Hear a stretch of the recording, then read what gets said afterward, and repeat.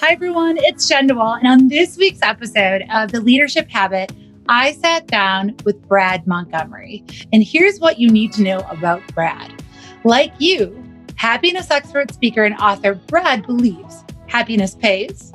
It makes business sense to invest in the people side of business, and that speakers should be engaging and have a useful message. Brad combines all of these ideas and a ton more into everything that he does on stage. He's a very funny guy with some very relevant ideas about how to improve ourselves and the people around us. And he's funny. Yeah, you said that twice. He's a business owner, an author, a blogger, an idea guy. And today we sit down and talk about the people side of business. Hi, everyone. It's Jen DeWall. And in this week's episode of The Leadership Habit, I'm so excited to be sitting down with Brad Montgomery. As you heard from the bio, Brad is a speaker. He has worked with leaders from all over the world. And we're talking about how we as leaders can create more success for our organizations, for our teams, for ourselves, just by focusing on the people side of performance. Brad, can you please just go ahead and introduce yourself? I know that we're going to have a great conversation. I'm so excited to introduce you to the Crestcom Network. But Brad, for those that may be unfamiliar with you, go ahead and just tell us a little bit about yourself, who you are, and then how you came to really be focusing on the people side of the performance and that leadership perspective. And I know you do many other topics too, but that's what we're going to be talking about today. What's up, Jen? Thanks for having me. Crestcom Network, I've missed you. People side of performance. So I am a motivational keynote speaker, but I have this lifetime experience of being on stage, meaning right out of college, I started out as a comedian and a magician. So I've never had a traditional job, which just let that soak in. I've never worked in a cubicle. I've never had a manager. I've never had a supervisor. I've never had a leader. And yet, ironically, organizations bring me in to talk to their managers and their leaders about how to be better. So if that isn't a crazy backstory, what is? And how about if I tell you what I do by telling you a funny story? Say yes. Of course, yes. Okay. It wasn't like, by funny, I don't mean hilarious. I mean funny, peculiar. So Jen, I'm a young magician and comedian, and I just said, okay, now I'm a speaker. So I had this crappy speech called Stack Your Deck for Success, Magician's Guide to Change. And I had like TRICK, tricks. T stands for, and I don't remember what it stands for. But it was just a crappy keynote, I don't mind telling you. But I was young, right? I was super young. And I'm hired to talk to a really big computer, or there's going to be 700 new supervisors, like youngish managers at a computer company I wasn't supposed to mention, but its initials, there's 3 initials and they rhyme with Shmai Shmiem. So picture this, a young version of me, all kinds of anxiety, and I felt like a fraud, right? Like I don't have anything for these people. They're going to know. And I'm watching them before me because, it was a one-day program and I was sometime in the afternoon. And the guy before me was talking to them about this incredible new concept called management by walking around. And I'm like, what? And what it meant, this person was telling these managers, oh, you have to stand up from your freaking desk and you have to walk away from your desk and you're going to have to actually talk to the people with your mouth, to the people you're leading. And I'm in a corner going like, I was feeling like a fraud a minute ago, but what are you guys for? Why is this not common sense? So fast forward to present day me, what I have learned, which is delightful and either both totally cool or a little bit alarming, is that leaders need common sense too. So, I don't feel like I'm really teaching anything new to my clients, but it turns out they need to be reminded, like, oh, just because you're a leader doesn't mean you're not supposed to be a kind person. Just because you're a leader doesn't mean you're maybe not supposed to have a relationship with the people you're managing. And in fact, maybe if you focused on the people side of performance, Get it? See how I tied that in there? Yeah, that was good. Maybe you'd be a better leader.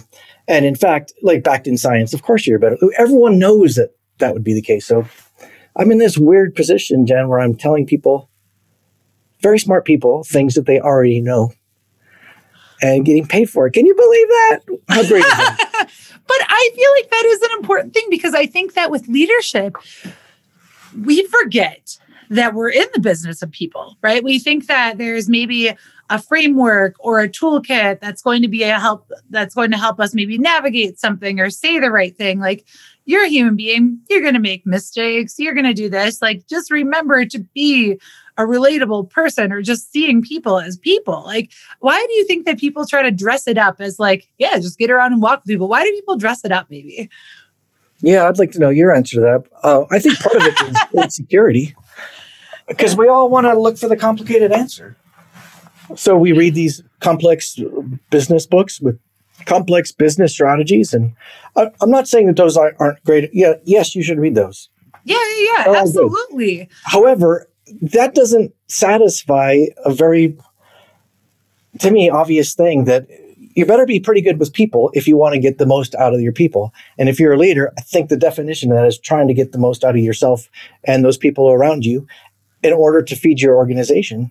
So not stepping back and saying, like, what did we learn in first grade? What did you learn in middle school? That just strikes me as a really good idea. And as I said, the cool news is science backs it up. Yeah. And it turns out that lots of leaders need that reminder, which is good for my business. Yay! People forget. I mean, why do you think people need that reminder? Why do they forget about this? That it's something so simple, but yet we get into the throes of work and we just completely, like, that goes out the window. Why do you think people forget about that? Well, I think that's such a good question. And I'm going to answer it as though I have like the single answer, which obviously I don't, but I'm going to make it sound like I do.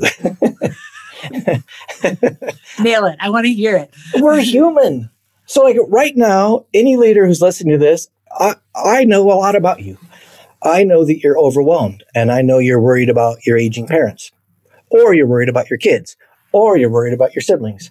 And I know that there's a lot of stress on your personal life. Even if you're getting along really great with your partner, you're freaking with your partner all the time, and that's hard. And you know, you've got stress because you're worried about shots, and you're worried about, I just know you're overwhelmed, and now you're doing everything online, you're dealing with change.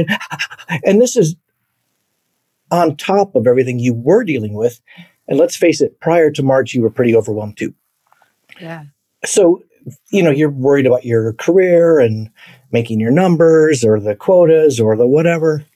And you've got to actually open those 122 emails. And I just know that even though I haven't know you, I just know you're nodding your head, because that's all of us right now. Right. So the fact that any person who is that overwhelmed, and I'm submitting that everyone's overwhelmed, the fact that they're not stopping to invest in people and stopping to think like, well, how can I make someone else's day better? And would that have any impact on my day? The fact that people don't do that is so normal and so human. Yeah. So we all need constant, frequent reminders of, oh yeah, don't forget you're really good at this, but you sometimes get so busy with your stupid email and that new piece of software and the Zoom meetings that never end that you're going to forget. So you got to listen to people like Jen. No, listen to people like you. Like, I love just thinking, like, because it starts with, you know, it sounds like what you're saying. One piece is give yourself grace. Like, you've got a lot going on. You're not necessarily going to think, you know, in between worrying about getting sick or keeping your job or making those numbers, you're not going to be like, but am I perfectly showing up as a great leader? No, it's easy to forget about that when we feel those pressures or overwhelm. I love that, how you describe that. Because again, we're not criticizing, to back up again, like, we're not criticizing people that maybe have advice for how to do leadership, but it is just playing off the fact that we do remember that there are some very simple things we can do. We just forget. And I love that you're going to open up a conversation again as a reminder of why we need to position that. I think the first thing leaders need to remember is just calm the heck down. Right? We all want to get, oh, I can't wait to try this strategy I read in the most recent leadership book I read. Yeah, and that is a good idea, but it's just insufficient without having a good relationship with those people with whom you work and with whom you those people you sell to, your customers and the copy boy and the barista at Starbucks, and definitely your family. Yeah. The people you live with, your neighbors, everybody needs a little piece of you, and just calming down and reminding yourself, right, okay, that is part of my mission on this planet. It's part of the mission with your career. It's part of your mission with your organization. Gosh, do you feel like, and maybe this is my perspective, do you think that we get, or just one way that I see it, do you think that sometimes we just get so bogged down with trying to be everything to everyone else's expectations that we forget about the expectations of ourselves, of how we want to show up and be as a leader and how we want to be as a human? Like, is that where some of the imbalance comes from? I don't know. Just talking. Maybe. Do you feel like, I think people who are in the beginning of their careers, it's always the same. Like, imagine yourself that those first times you got that job, or, the first time someone tags you as, oh, you're management material, we're going to start you on this leadership track. Then, we're so worried about, am I wearing the right clothes? Am I saying smart things at meetings? Did I reference a business book that I read to prove that I have a brain? And the irony is that when we age into being better leaders, just because we're older and more experienced, those things become less important. We're kind of a leader regardless of what we wear. And we're kind of a leader even if we don't quote a business leader or a thought leader. And we're kind of a leader if we don't always have the latest jargon. Right. We just have that gravitas. And isn't that ironic that you have to kind of grow into it sometimes? And give yourself that permission to say, like, right, that is not leadership. Yeah. What do you have any, like, when I think about something I had to grow into, like, one of the pieces that I absolutely still work on is even just feedback, of looking at leadership instead of looking at it as like, if someone's giving me feedback, that means that I must be doing awful. I'm the worst person on the planet, which again puts me further away from my colleague who I'm supposed to be working with because I'm in a bad mood. When you think about all that stuff, like, I think about ways that I've had to grow in and still growing, right? Still absolutely growing. Will be growing till the day that I am not here anymore. But I'm curious if you have any ways that you feel like you've kind of like aged into leadership through your lessons. Yeah. To me, it's all about confidence, which is related to that feedback, isn't it? Yeah. Somebody comes up to you and says, Jen, you are a total rock star. Let me tell you 12 reasons why you are a total rock star. That sure feels a lot better than, I need to give you some feedback. So like, I think it speaks to us on both sides. Like, if we're that person receiving the feedback, it's terrifying. Who wants that? There's not one human on the planet is super excited about a 360-degree review. That sucks. Right. But I think the next thing is to use that as a tool. Once we recognize that in ourselves and admit that that is true in every other person, that makes us a kind of a super powerful leader, because we know that about everyone we're leading. And we know that all those people who we are reviewing or giving criticism, feedback to, we know exactly what they need, because they're just like us. They want to be told they're better, and they want to be told that they're in the right job and they're doing okay. Yeah. And you're not done yet, but you're on the right path. I had a coaching session today for Crestcom, and that was I think I'd given the example, like, you're not stupid just because you can't do this. You're not this, you're not this. And, their first response is, how did you get into my head? I'm like, because everyone thinks that. We are all so dang rude to ourselves. We're not kind, and we don't hold space. And that's, that I guess is probably the first place that we kick out faulty programming then, because we forget to be nice to the person that needs it the most. Right. I was listening, Jen, to this thing. It's now been 2 or 3 years. It was on National Public Radio, and they have this thing called StoryCorps, where they just interview it's their most delightful stories. They were interviewing 2 different people. First was I'm going to make it up, 82-year-old dude who had moved into an assisted living center or nursing home 5 years ago. And he was talking to a younger person who was in her mid-60s, and she was moving into a assisted living for the first time because her husband really needed some help. And she was just super terrified and insecure about what's going to happen, what's it going to be like. And this guy, did I mention he's over 80? he was saying, oh man, when I came to this place, I was worried about, was I going to have friends? Would I have someone to eat with? Would I fit in? Would people want to be with me? Would I be lonely? And he's explaining to this younger woman, like, that's how I felt. And it really worked out well for me. And I'm sure it will work for you too. But I was struck with, are you kidding me? We're never going to get out of junior high.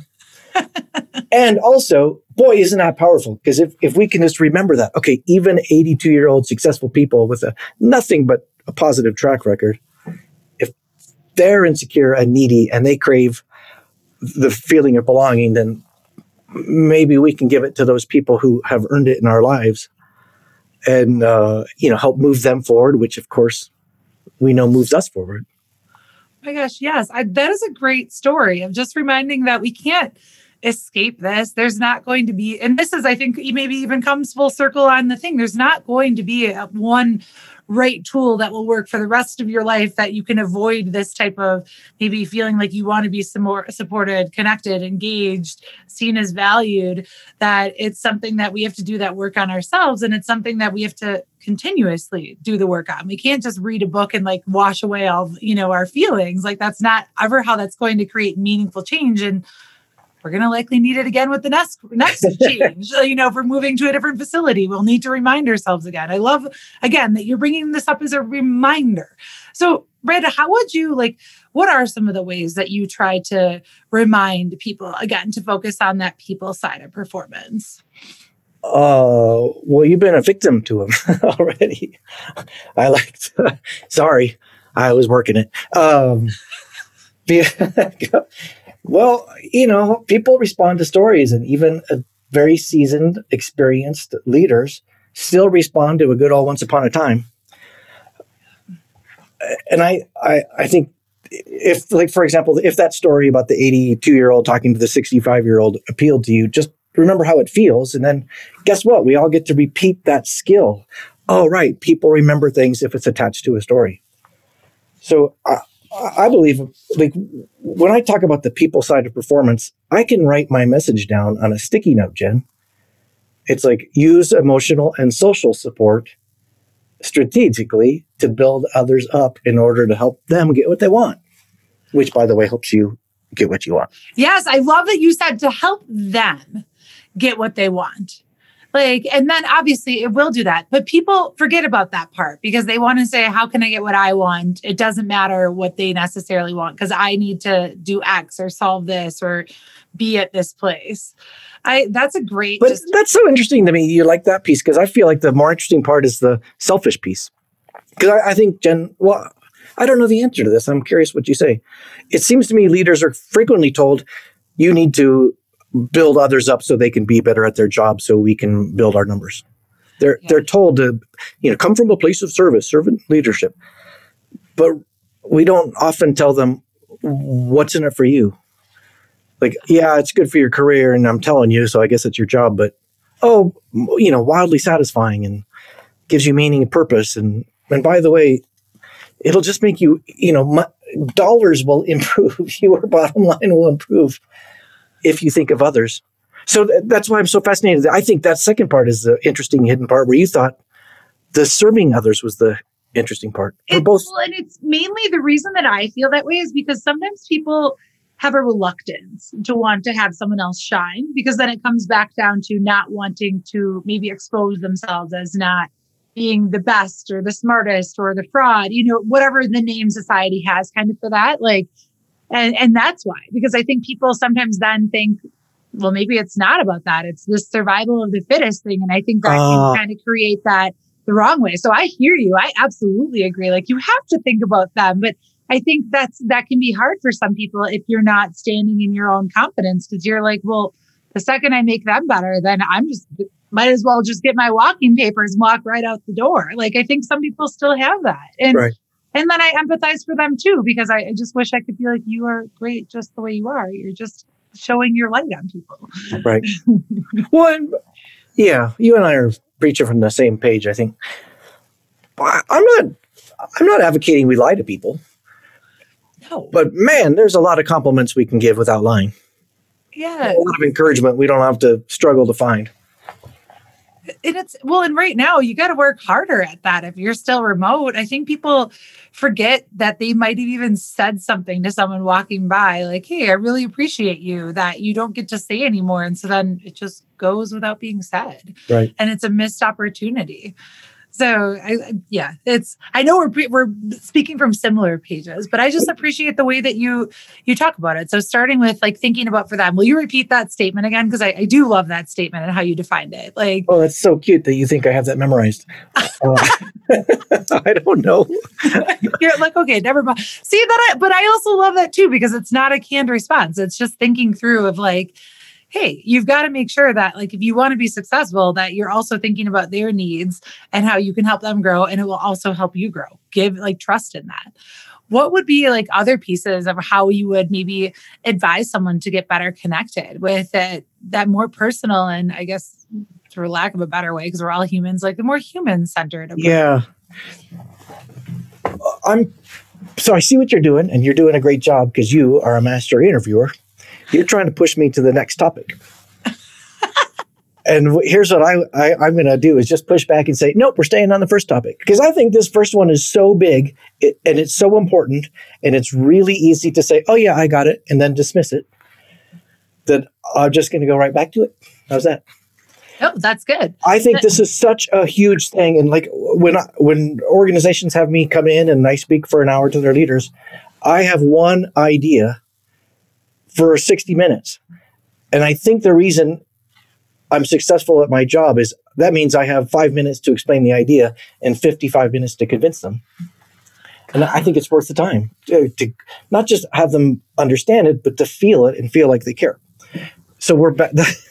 Nope, I'm with you. This means we're back to social and emotional support as it relates to performance. I think a very concrete thing for people to think about is to give give compliments and encouragement strategically. And part of this is to get over yourself. And next time you think to yourself, well, they already know that. They already know they're doing a good job. Or they already know that I like them. They already know that I respect them. Next time you say to yourself that, the answer is probably, yeah, they probably don't. Or they haven't heard it enough. And everybody craves that feeling of you're doing a good job, and I think virtual's worse. And to this, allow me to tell you a story. I'm ready. So, Jen, as we record this, the Super Bowl was just yesterday. Mammoth American football game, and in the middle they have the big halftime show, which means a pop singer, holds the stage for 10 or 15 minutes. Super prestigious to be that musician, and it was a guy called The Weeknd. Did you see the show? Yes, I didn't necessarily watch the game, but I watched the show. Well, here's what I was struck. So this guy, the top of his game, and such a compliment to be asked to do this. And he does a, massive, complicated show for 10 minutes. And by the end, he's kind of down on the football field himself with 150 dancers. And then he sings his last note and they cut to commercial. And all I could think of right then is that guy immediately is texting his friend, did it go okay? How'd I do? I don't know. And what a lot of people would say, like, well, obviously, you were the Pepsi star of the game, the halftime show. You're obviously killing it. What other hints do you need that you're a rock star? Literally. And I'm telling you, that guy was super insecure right afterwards going, did I suck? What's Twitter say? Am I bombing or doing it? And to me, that's instructive because I feel like that. I don't know this guy named The Weeknd, and maybe he's a narcissist and does not feel that way. But my gut says he totally felt that way. And I think it's just such a powerful reminder that means those people who are reporting to you right now are at home and they've got kids at home, or they have to find something to say to their partner at dinner again tonight, even though they've been working with them the whole time, or her. Like everybody is just really having a tough day. And if you were to stop the train and say, oh, Jen, wow, you killed that interview today. You killed it. I think you're still as good as you were. You're getting better. I can't wait to see what's next. Right? Yeah. Why wouldn't that make everybody on your team better if you took the time to do that? I love that example. I mean, there's so many things that came to mind as you were sharing. obviously just even the reminder, like you and I are in pretty, I would say very, public facing positions. So, and I think especially in the day of virtual where you don't get the direct audience, it's easy to be like, did anyone like this? Like, even if it was the best performance ever, it doesn't matter. But, so I think I can relate to that as an individual because it doesn't matter how many, great things that someone will say to me. It's the one thing that someone says that's awful that I like still hold on to, even though I know that's not what I'm supposed to do. Right. But if I think about a friend, like a conversation I had with a friend today, and they get recognized on LinkedIn for being a great leader and right. Great thing that one of their employees was like, I really appreciate your leadership, your support. But this person was like, now I just feel really uncomfortable. And, why I think they feel uncomfortable is we're not even used to giving feedback up to remember right. that the person up there needs it too. We're so, we think that we need to just push it down and we forget that it needs to go both ways. Like my friend, I'm like, but what is this thing about you? Like, are you not valuing yourself? Are you not seeing like your own, efforts too? But I think that's so important just to remind people that it doesn't matter what level you're on. If you're the weekend and you're just, got done doing a great Super Bowl performance that people really enjoyed, you still are texting your friend like, was that? Did I bomb? All I knew was the camera turned off and football players came back on. That's got to feel like what a webinar is for, It's got to feel like every day of anybody's life virtually when you send in the report or the project and your boss says like, got it. And you're like, it took me 4 days. That's it? Got it? That's it? Does that mean you hate me? Right. Oh my gosh. Does that mean my report sucks? Oh my gosh. Yes. That's absolutely the first place that people go. And I think that when you study that human side, I think you do get it, right? Like it is not just some like tool or framework. We have to understand how we even show up as individuals, like before we're starting to apply some of these great tools that are out there. Well, it's so funny. Like with leaders, I think there's 2 steps because like when I'm asked to work with leaders, I'm reminding them to use this concept. Hey, when you strategically invest in others, it makes them better. And guess what? That's good for you. So we teach them how to do that for others. But what I've learned also is that leaders crave the same damn thing. All the leaders I work with, they're just like the weekend, right? Leaders are rarely told, hey, you're killing it. Wow. Yeah, it seems like you were good last year. I think you're even better. That's amazing. How are you getting better? Like leaders they need hugs too. The leaders are care bears on the inside. They just hide it better. Oh my gosh. Everybody needs that basic human thing. That's like a slogan. Leaders need hugs too. But it is. Because if I think about this stuff, when you are maybe a more visible part of your organization, you're maybe a higher level organizationally leader. Yeah, the stuff that comes your way is going to be typically like, if you think about that, it's going to be criticisms like, or like, I'm frustrated or I don't like this and I don't like that. And yes, I get it. It's their job to be able to manage a certain level of that, but they still need to feel like you're a human being that we care about. It's not like they just signed up like, I would like to accept all of your complaints and the things that you hate about this company for the rest of my life, because I just thought that would be really enjoyable. Yeah. It's in the kiss up category of the podcast, if you report to somebody, imagine how blown away you would be if somebody who reports to you comes and says, hey, you know what? I think you're a good supervisor. I've learned with you. Thank you. You treat me well. I think you're good at this. That would blow any of us away, right? So, you could do 2 things. One, if you encourage that person who leads you, especially if they deserve it, man, wouldn't that feel good? And by the way, wouldn't that be a decent kiss up? Decent kiss up. But I wonder what your thoughts are on like even... Oh gosh, empowering someone to take that, right? Because for a leader, I think if I'm just going to use myself as an example, right? I'm a pretty ambitious person, incredibly hard on myself. So that means, if someone writes me something really, nasty after this, like don't worry, I read it and I internalize it. I'm a human. That will hurt. Yeah, it will hurt. But sometimes even on LinkedIn, like if I do something and someone writes me a message and they're like, Jen, I really appreciated XYZ. You did this.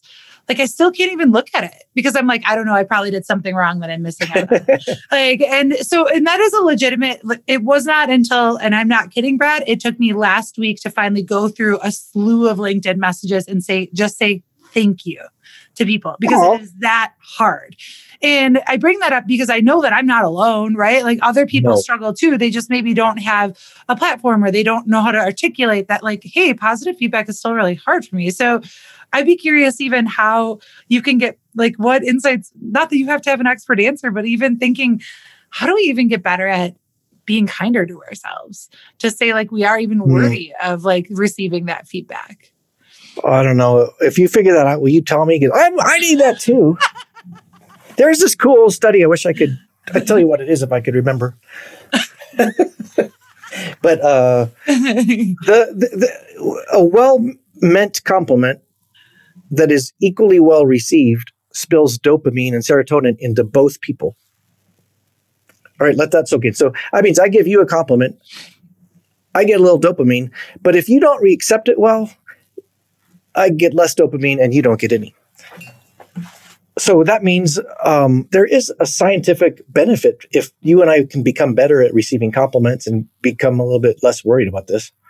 And, take those LinkedIn compliments that I know you're getting and, and let them wash over you. And because the givers, when people give us compliments, they're going out on a limb. And but it's terrifying. I'm with you. It's just not easy. My husband, up until last year, read every single card that someone ever sent me because I couldn't bear to read it. I can't believe I'm saying all this. Maybe this isn't the place for it, but I do think it is important to talk about that because you bring up a really, really great piece that you've got to also work at receiving it, right? Like people can tell, if they're going to get the benefit of that serotonin release and that connection, you've got to also receive it and appreciate that someone took the time to be able to share with you the value that they have in you and see maybe they are right. Maybe there's something that I'm not, kind in reminding myself that I am there and just that you have to do the work too at receiving it. I think that's really good to actually show that if you want that to have the beautiful impact or the scientific impact that it can and that overall improvement of our mood, you got to show up too. So, but get this, just like you, whenever a organization, especially if they just let everybody in the audience do an evaluation, I hate those. I never, ever look at them. Just like you, my partner, my wife reads them. And the rule is, if there's something to be learned from it, she'll pass it on. I said, this person had a criticism and it's really valid. Then I look at it. But the ones that are like, I didn't like your suit. I thought you talked fast or whatever. I don't like the story of the dinosaur. It's just not helpful. And I'm too, I'm like the rest of us. It's not, doesn't make my day better. Doesn't make my business better. So I try to hide from it. Yeah. What if, how do you think work could just change if we all of a sudden said, you know what, you have thoughts that aren't productive to what we're doing. And I have thoughts that aren't productive. How do you think the work life would change if we actually just saw each other? Well, first of all, the planet would stop spinning and we'd just fly off. Yeah, wouldn't that be? But that comes back to, I think that can be earned. And so back to our listeners, I know everyone here is trying to improve their own leadership and their own culture. Yeah. If it becomes your culture that they trust you and know that you admire them and know that you trust them and know that you rely on them, then you have earned the chance to be a little bit more real with them without offending anybody. So I think you and I are agreeing. We're not saying you don't tell people when they make a mistake. You don't tell people how they can improve. This is not what we're talking about. No. We're just making people feel safe. Safe to take risks, safe to grow, safe to take criticism. Yes. Well, and creating, it's all about that. And maybe this is, just thinking about how we even say things. We've all gotten, not great feedback from a boss, but what if that one piece of feedback was just said even in a more human way, as if you were a person with feelings? I wonder how that would have actually changed whether or not you needed, someone broke down in tears or whether or not you had to schedule a follow-up meeting because the meeting was derailed. Just thinking, what level of sensitivity should I have or how could I say this in a way that, because we're not saying you know what, the key to this is just assuming that we're all just nailing it, killing it, doing the best, never ever try to make someone, that's not life. And we know that that's not the reality, but I mean, it's still trying to be kind and understand that we're all sitting in very similar shoes of our own criticism. And matter of fact, like whatever you're adding on probably doesn't even touch like how someone is. I guess my favorite quote, I know, and I'm sure you've read this book, like I love it, from the Four Agreements, is the greatest abuse a human will ever endure is the abuse inflicted upon them by themselves. And when you think about that kindness, just as a starting point, like, know that if someone goofs up as an employee, they are likely ruminating it. And they still need to hear, they need to understand like the consequence, but you don't avoid it. Right. And, there is, because I'm a motivational speaker, so I'm like paid to be optimistic. So I get that. And there is that ugly side of this business, which is some people are not going to respond and they need to be pruned. And then you got an HR problem. So all that exists. Some people are not meant to be on your team. But for those people you've committed to, I'd say they probably could use it's time to invest a little bit, which just means get up, leave your chair, walk to them. Metaphorically, people, it's a pandemic. Don't be crazy. But, walk to them and maybe be nice. Ask them how they're doing. How are you doing today? And not just waiting for them to say fine so then you can walk away and check them out. I was talking to this leader, and it's relevant that she's a woman. She's a kick-ass woman. She's near retirement age. So she kind of busted through corporate America when it was really hard because of the way our society works. She's a total rock star. And she was telling me these stories of how she mentors younger women and how this woman was really struggling and whatever. And she finally found out this woman's going through some major troubles in her personal life. But it took weeks for this. The woman is about to be fired. And it took weeks for the younger woman to say, like, okay, here's what's really happened. And I'm not positive what my point is, but, that leader rocks. And guess what? She did not fire that younger woman, and she pulled that in. And that younger woman will now kill for her. She has got a forever ally in that younger person, and that younger person still has all the tools. She just had a tough year. Oh, but what was striking for me is that the more experienced leader knew that this is about people. This is not about metrics, and it's not about the report or the, what is the work product this week. It's about people. Just thinking about how people sometimes need to be open to changing their assumptions, changing the judgments that they're having for someone else if they truly want to have that connection and to be able to help someone. Like maybe that story that you shared too, that woman could have been a really valuable team member, and then life happened. Something happened outside of work. We're not supposed to talk about that, because I still think that myth lives on in work, that we're supposed to somehow keep that stuff separate, which I'd love to know the person that can do that perfectly. I would save myself so much stress if I could just turn it on and off. But no, I wouldn't want to be that person. But just knowing that, coming at it from the human perspective, you then retained that institutional knowledge. You obviously built high engagement, as you were saying. That person will want to work for you. They're going to be very committed to you. Like, I don't know. I just wish people would challenge, like, maybe what else? What else? Being curious. What am I missing? Well, I think you nailed it. You said, what would happen in our world if everybody just committed to showing up? Like, wow, that was such a simple and brilliant sentence. You go, Jen. I don't know. I can't repeat anything that I say either. But what does it mean in terms of, I'm curious what your perspective is on how we show up. Like, what if we're having our off day, right? And we maybe have had, let's just say that we're in that place of overwhelm that we have a tendency to live. Like, we're overwhelmed. We've got a lot going on. And then all of a sudden, it doesn't matter who it was. They happen to come into our Zoom meeting and we're just frustrated. We take it out on them. What does like a human-centered approach look like from your perspective of even being able to recover when we're not showing up maybe in that place that we could be? Yeah. Well, that's an interesting question. I've never been asked that.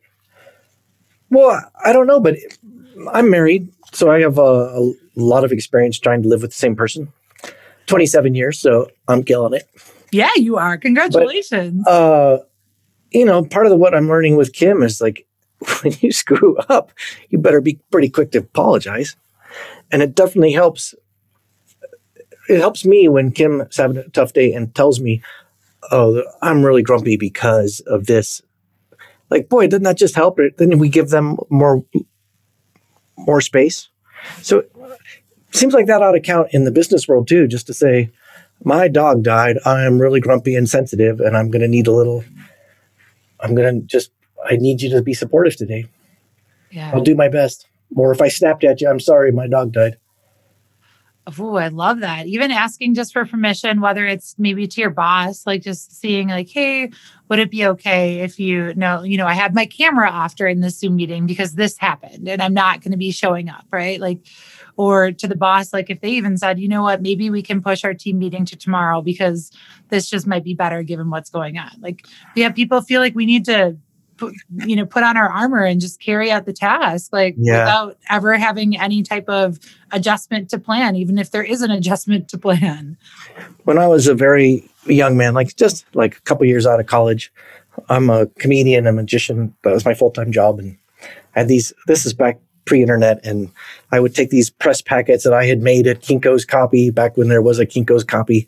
And I drove them to the postman and sent these packets out. And the postman said, well, okay, you want stamps. Which do you want? Do you want the business stamps or the flag stamps or the heart stamps? And they said, oh, flag stamps, because I don't want the love stamps. This is business. Picture this very young guy. Oh, it's business. And this postman, so the choice was love or business. And he said, well, why not both? Oh. I just whatever and put the stupid flags on my thing. But then I did think about it later, why is love separated from business? And I am not a very touchy-feely guy. So anyone who is freaking out going, he's talking about love and business, Ron. Not really. But I am saying all of the things that are true with us in our personal relationships, caring and commitment and vulnerability and, just honesty. There is no reason to think those things don't work in business too, whether they're your clients or the people report to you or the people to whom you report. All those things are still there. Love. Right. So I'm not, don't write me a letter. I'm not saying love on your employees, but I'm kind of saying love on your employees.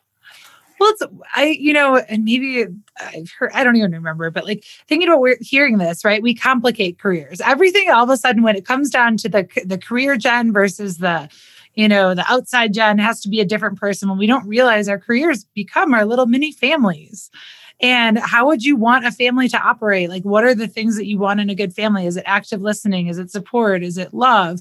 But yet somehow something that we now spend more time with than probably our own families, we're that stuff probably doesn't work there. I don't know, because that's work. I don't let them know anything about the real me. And I know we can joke because obviously Brad and I are pretty open about this, but we also obviously are sensitive to the fact that it can be really hard.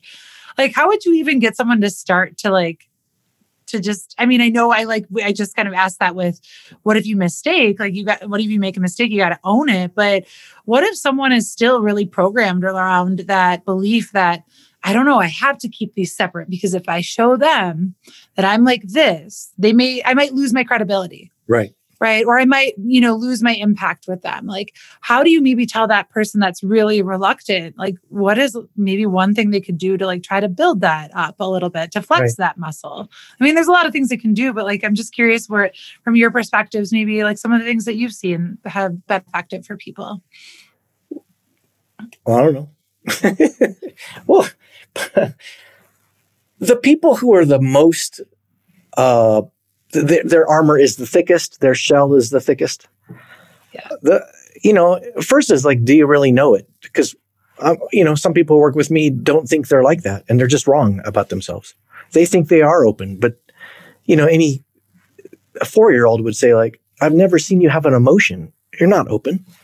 I don't even know if you have do you have a mother? I don't even know.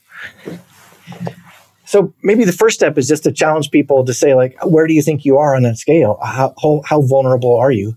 And, and if you're interested in being a little bit more vulnerable, and I'm not saying you have to be, but I'm just saying science teaches us it'll make you a better leader. So if you want to be more vulnerable, maybe you either physically write out a list or in your mind talk about what would be the least risky things to do on that, to let your people know you have a personality, and what would be the most risky things. And then guess what? Avoid the most risky things and start with the easy ones. So for some people, it's going to be literally smiling at work. It's going to be crazy little stuff.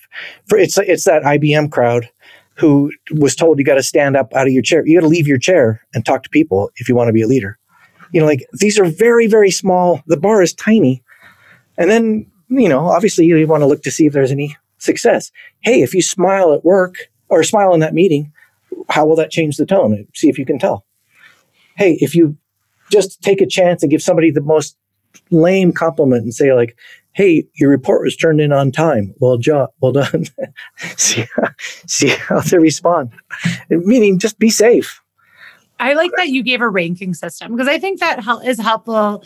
Because I think when people hear even vulnerability, it's like, well, how much of my secrets or what do I need to share? Like, I don't know, and that brings up a different thing, but you're just recommending, rank them. Like, look at what would be something that's small. Like, you don't have to do your high, vulnerable things. That's not what we're saying. You don't have to spill all your secrets, but it could be as simple as smiling, which I don't know if you had this observation, but one of my favorite things about the pandemic now is I smile at strangers so much more because they can't tell.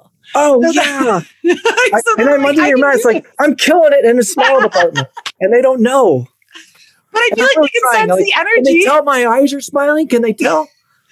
But I seriously, I really actually do that because I'm like, I know that it's something I want to continue to get better at because I know smiling can go a long way. And if underneath a mask, if that makes me feel less vulnerable or less like, oh my gosh, they're going to think I'm, strange because I'm smiling at them. I love that the mask is kind of this cover that I can still smile at them and flex that muscle, even though that might be a situation that if I didn't have a mask on, like I would be like, hey. So that's one of the ways that I'm actually practicing. You're doing it partly as an exercise for yourself. Oh, I am. Well, that's so cool. Because I can smile at people that I meet face to face, but I still have the same types of walls with people. And I just want to get to know other people or just be kind to someone for not knowing. And so, yeah, that's my new thing is I'm like, I'm just going to smile at them and they won't know necessarily. Or I love that. That is such a concrete. Yeah. Hey, if you can do it all the time at work, if you're wearing masks at work and you're sitting in a meeting, you could smile at people. And then you're getting that benefit for yourself. Right. And hopefully it's practice for outside of that. Oh, that's such a concrete idea. I love that. Oh my gosh. Well, I'd be curious. Like, I think maybe for you, Jen, it's slightly awkward to be smiling like, hey, you can't even tell I'm smiling, but I'm practicing.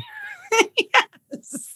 But which is probably a hint, right? If you're feeling a little awkward smiling, then maybe that your exercise is worth doing. Yeah, well, and it's not, I can feel comfortable, I can do it, smile very well, like, on the podcast or teaching, but yeah, like, it's not like all of a sudden I just see a human being and I'm like, let's figure out how we can feel comfortable with each other. No, I still have all the same stuff. They might think I'm strange. They might not like me. They might not, do this. Okay. I'm just going to try and smile with my mask. There's this guy I'm thinking of who needs to try that. A guy I went to school with, and now he's a hotshot corporate leader. If you asked him, he'd probably say, I'm a lovable curmudgeon. I'm kind of grumpy, but everyone loves me. They know I love them, and I'm kind of difficult, but in a way that they all know and it's not true. He's just grumpy. No one knows he's a lovable curmudgeon. They just think he's grumpy. And for that guy to smile under his mask as practice would be brilliant. I mean, what a great exercise for that guy. Say like, yeah, you should be doing this a lot and it should be awkward. And then once you take the mask off, you don't have to smile all the time, but just 1/100th of the time for you would be a major win. Yeah. All you have to do is push past the awkwardness of smiling at someone. You're like, why do we get weird about that? I can picture someone listening to this thinking, well, I'm a leader of a big company or a big organization or whatever. I can't just go in and smile. I don't think that's what either one of us are saying. We're just saying some events or times or phrases or whatever have earned smiles, and you better be the first one to offer it up. My God, yes. And just try. We age into leadership, but I'm curious what else, like just after our conversation, like what are the other things that we age into? the rules about like, we've got to be a serious worker to show someone, that we're also programming that stuff too. Like that what's the opportunity to reprogram some of these things that we've aged into that aren't serving us, that are getting us further from walking around the office, having a conversation with someone and recognizing they want that too. Brad, I know we've got to wrap this up. Out of curiosity, so you work with organizations. Like, what is your favorite thing about delivering this talk? Like, what do you love about delivering this talk? Oh, I have a good answer. Yeah. That's such a good question. What's your favorite part? You go, girl. My favorite is the compliments, but only a specific type. So everyone loves compliments, and it's very nice when you walk off stage and people say, oh, I really liked it, and they want to take a selfie or whatever. That's very nice. But my favorite is when you have that group of people that want to meet you or shake your hand or ask you a question or take a selfie. Then you look out, I call them the lurkers. They're people who are at the periphery and they're kind of waiting for everyone else to leave. And they're usually men. And I like it when they come in and they're always those quiet, kind of the silent types. And they're like, ugh, I usually hate this kind of crap. I hate this motivational mumbo jumbo, but that was really good. It really helped. And sometimes they rarely cry, but sometimes their eyes are a little moist. And who knows what they're thinking of? Like something they heard reminded them of their brother or their kid or their wife who's ill or who knows what. But, gosh, I love those because that just I feel like that's my target audience. The people who are really touchy-feely come up and like I've won them over before I started because they already like the concept. Yeah. The people who are super resistant to it, I love that. Yeah, and because you can see from the people that come up at the end just how much of an impact. Maybe they don't articulate it, but like you said, you can visibly see it and just how they share it. And I think I love that message that you're bringing to the world because I think there's people that are maybe a little bit hardened or maybe they just have lost the belief that like we do all want the same things or maybe we're just, we've built up these walls. And I love that you provide a platform to remind us that we're all more alike than we are ever different. Well, I think that can be our superpower. If you just remember how overwhelmed you feel right now and how much you just crave having someone tell you like, no, you're doing fine. You can turn that around and make that your superpower because you can satisfy that need in others and see where that will take you. It's awesome. Gosh, make your superpower. Brad, how can people get in touch with you? Like if they wanted to book you for a keynote, where do they go to for that? Smoke signals are best. You start smoke signal. It takes a while, but it's finger paint. My website is my name. My name is Brad Montgomery and bradmontgomery.com. Get you to what I do for organizations and I do some coaching and I got a podcast. Whatever you're interested, I'd love to be part of it. Oh my gosh, the world needs more Brad Montgomerys. Brad, thank you so much for coming in and just talking about such a sensitive, emotional, but so essential topic. I just really appreciate you sharing your humor and your stories and your insights with us. Thank you so much. Jen DeWall, you rock. I'm so grateful. Thanks for having me. Thank you so much for listening to this week's episode of The Leadership Habit. If you want to check in with Brad, you can go over to his site, bradmontgomery.com. Connect with him on LinkedIn. Book him as a keynote. And of course, if you find or know someone that could really benefit from really thinking about how they can deepen the relationships that they have with their team, please share this podcast episode with them. And of course, if you like this episode, be sure to leave us a review on your favorite podcast streaming service.